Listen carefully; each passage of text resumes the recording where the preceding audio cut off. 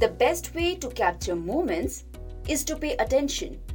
This is how we cultivate mindfulness. Mindfulness means being awake. It means knowing what you're doing. By Jon Kabat-Zinn. Hi, I'm your show host Mitali Ohri. Welcome you all with love and gratitude to another episode of Season 5 Meditation and Healing. This episode can help people who struggle with focus issues, anxiety, or who are beginner meditators or practitioners. So without any further delay, let's begin. Mindfulness is about being aware of the present moment. For example, what are you doing right now apart from listening to my episode? Are you eating, or scrolling your social media, or cooking, or even driving?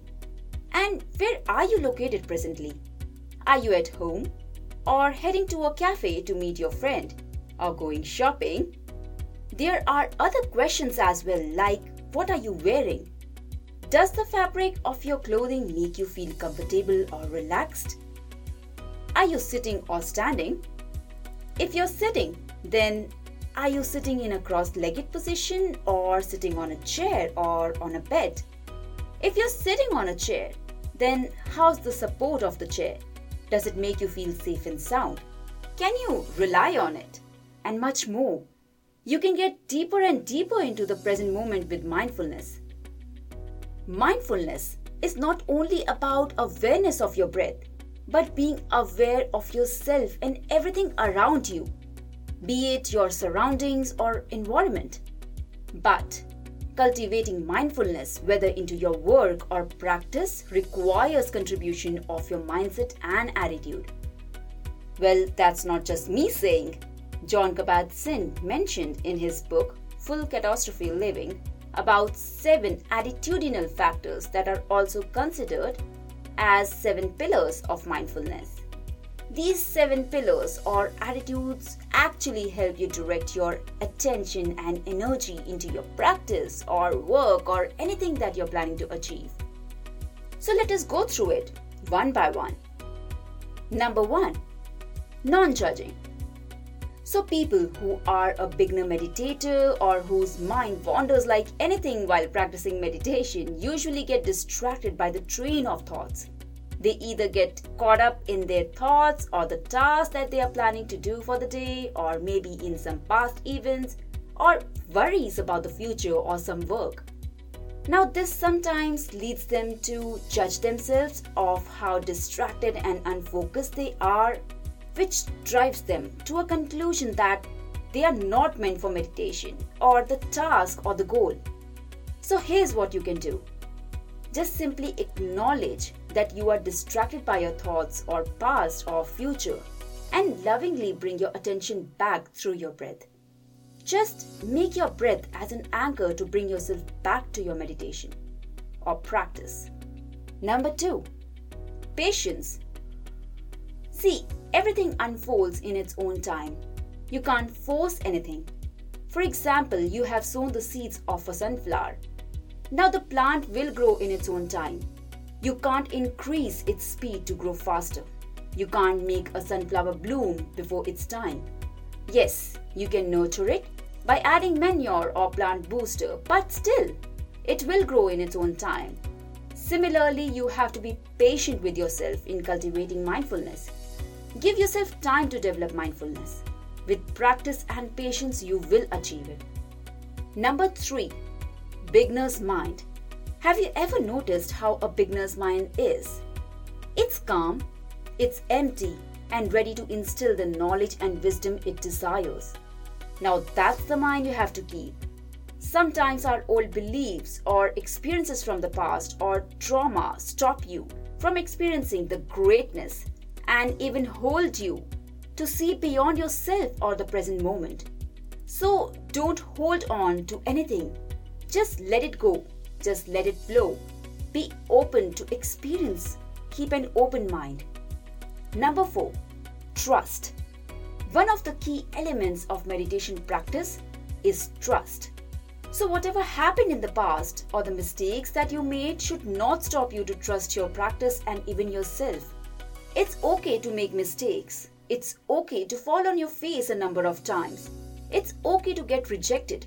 Again, this should not make you stop trusting yourself. So just trust the process, trust your practice, and be open. Number 5. Non-striving. You don't need to set a goal to achieve mindfulness. All you need to do is set an intention and be willing to attain it. Mindfulness doesn't require you to do something. It's just about observing. It's about being aware of your present moment. Accept whatever is happening in that present moment and focus on your breath, on yourself, on your inner talks. Just listen to them deeply and focus lightly around your surroundings. Just slowly raise your focus, because if you focus on everything at the same time, your attention and energy will be in splits, which can cause you to become overwhelmed. Number 6. Acceptance. When you decide to accept things without trying or wishing to change it, then you take a step towards openness. So just allow things to happen. Don't try to control anything. Just let it be. Number 7. Letting go. When you let things go, you allow it to flow. So while meditating, when you decide to hold on to some thoughts or situations from the past, you kind of block yourself out.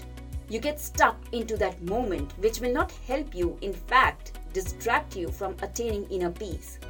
So don't judge. Do not hold on to it.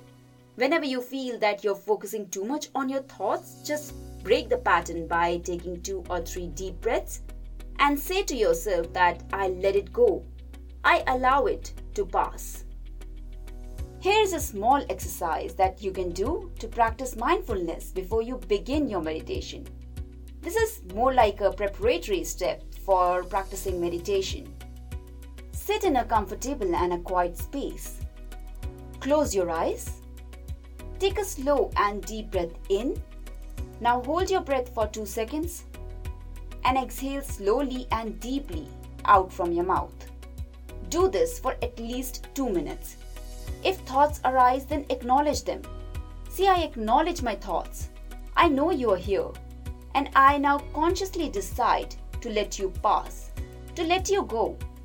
Then take a long, deep breath in, hold, and exhale slowly.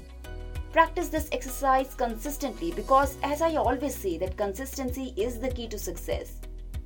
So we finally come to the end of this episode. Thank you for listening to me till the end. I hope you found this episode helpful, because that's what my life mission is. And of course, your feedback would be really appreciated. Please do not forget to subscribe to Self Talk Show. More episodes and more awareness is coming your way, so stay tuned and keep self-talking.